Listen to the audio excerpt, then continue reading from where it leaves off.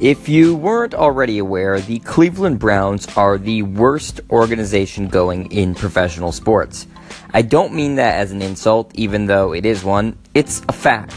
The Browns have shown an ineptitude seldom seen in the running of any business, let alone a professional football team.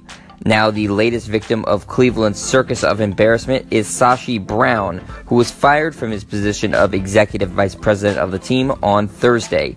Brown was tasked with being the man in charge of rebuilding the Cleveland Browns from the ground up with no real football background. Brown was hired by Cleveland after serving as the lead counsel for the Jacksonville Jaguars and oversee football operations. So the Browns hired a lawyer, granted a very good lawyer with a Harvard education, to run a football team. It made little sense at the time, and now, upon his firing, was revealed to be yet another misstep in an endless list of missteps in Cleveland Browns history. Sasha Brown envisioned creating a football roster by only using new methods of scouting and analytics that other teams in the NFL failed to employ. He envisioned Cleveland becoming the Oakland A's of the early 2000s by creating a money ball of football.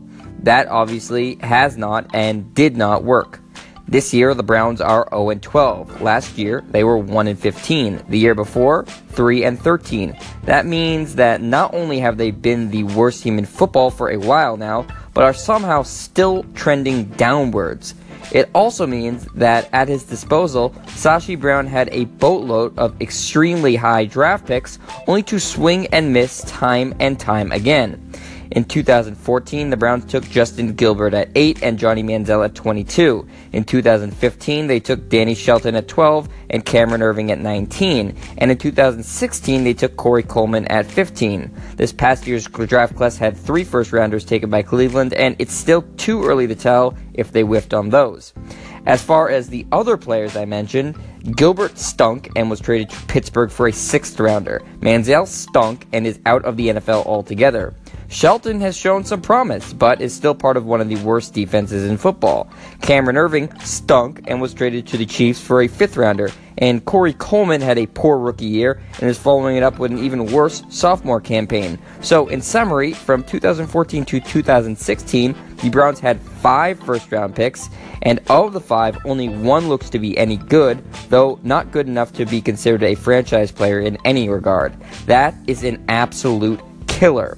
On top of all that, the biggest running joke in the NFL has been Cleveland's inability to find any semblance of consistency at starting quarterback.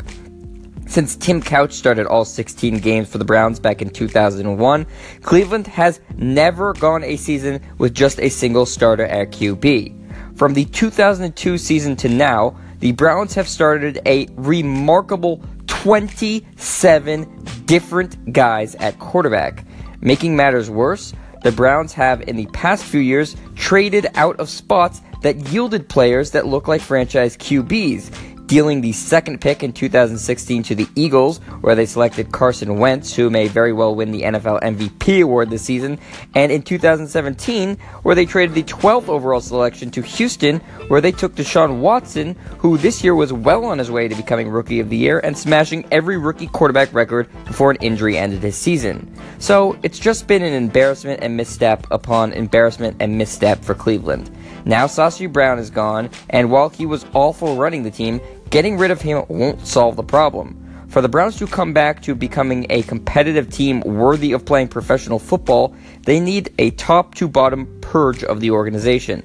I'm talking all the players, all the coaches, a new owner, new groundskeepers, new water boys, new uniforms, new everything. That's the only thing that will fix it. Until then, expect more of the same out of Cleveland until the NFL decides to demote them and call up the University of Alabama to take their spot. I'm Jed Stryer, and this is your home for the best quick-hitting sports news, only on Anchor.